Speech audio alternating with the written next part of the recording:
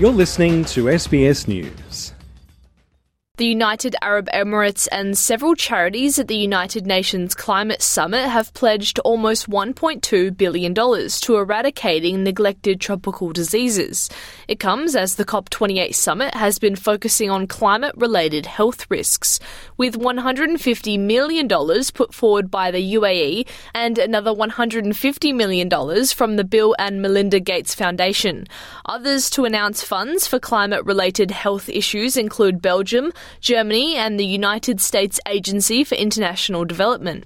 The World Bank has also launched a program to explore possible support measures for public health in developing countries, where climate-related health risks are especially high. But on the sidelines of the summit, climate advocate and former United States Vice President Al Gore has criticised the gathering, accusing its host of abusing public trust.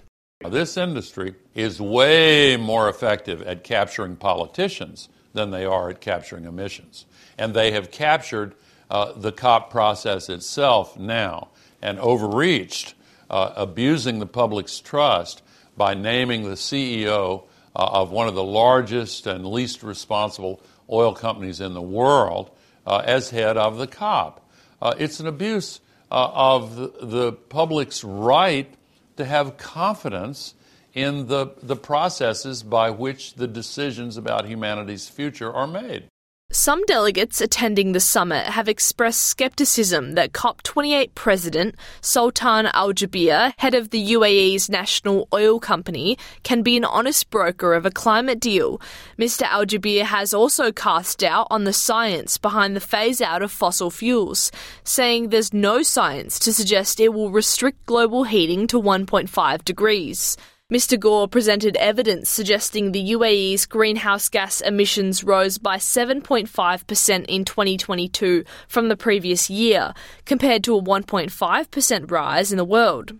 The UAE did not immediately comment on Mr. Gore's statements, but the former vice president wasn't the only one speaking out against the event. Peaceful protests have been held in Dubai, a rare sight for United Arab Emirates residents, in the first protest in support of Palestinians since the Israel-Hamas war begun.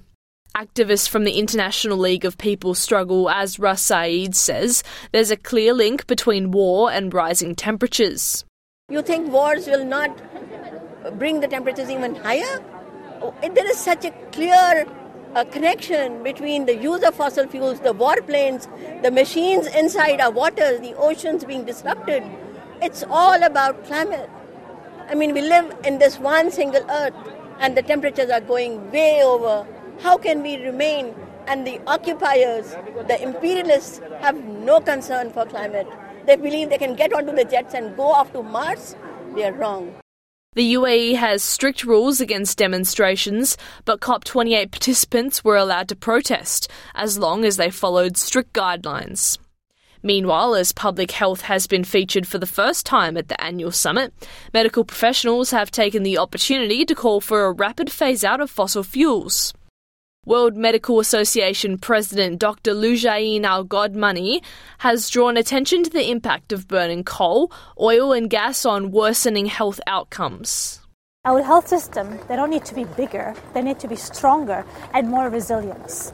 And in order to do that, to be more resilient, we need to be adaptive enough and to mitigate enough to the impact of climate change.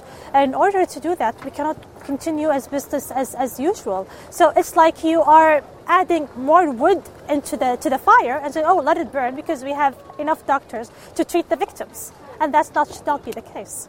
Australia has joined more than 100 nations at the summit in pledging to triple global renewable energy generation capacity by 2030. But Australia opted out of a separate pledge in which 20 countries, including France and the United States, agreed to triple nuclear energy capacity by 2050.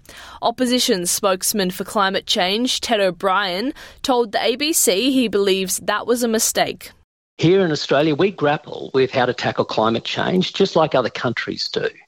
And one of the lessons that I have learned as I've looked across the world at peer nations is there is no credible pathway to reach net zero without zero emissions nuclear energy. This certainly is not a comment against renewables. We need renewables too.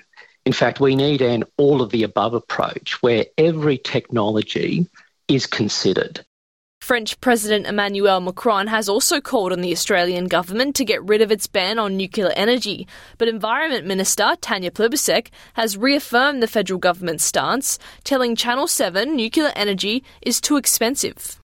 It's slow to build and it's expensive, and we've got an 82% renewable energy target because it will bring down power prices, and it'll do it in a way that doesn't damage our environment. Nuclear is much slower to build. We're talking about 80 nuclear reactors right around Australia, and it's not really. Fantastically expensive.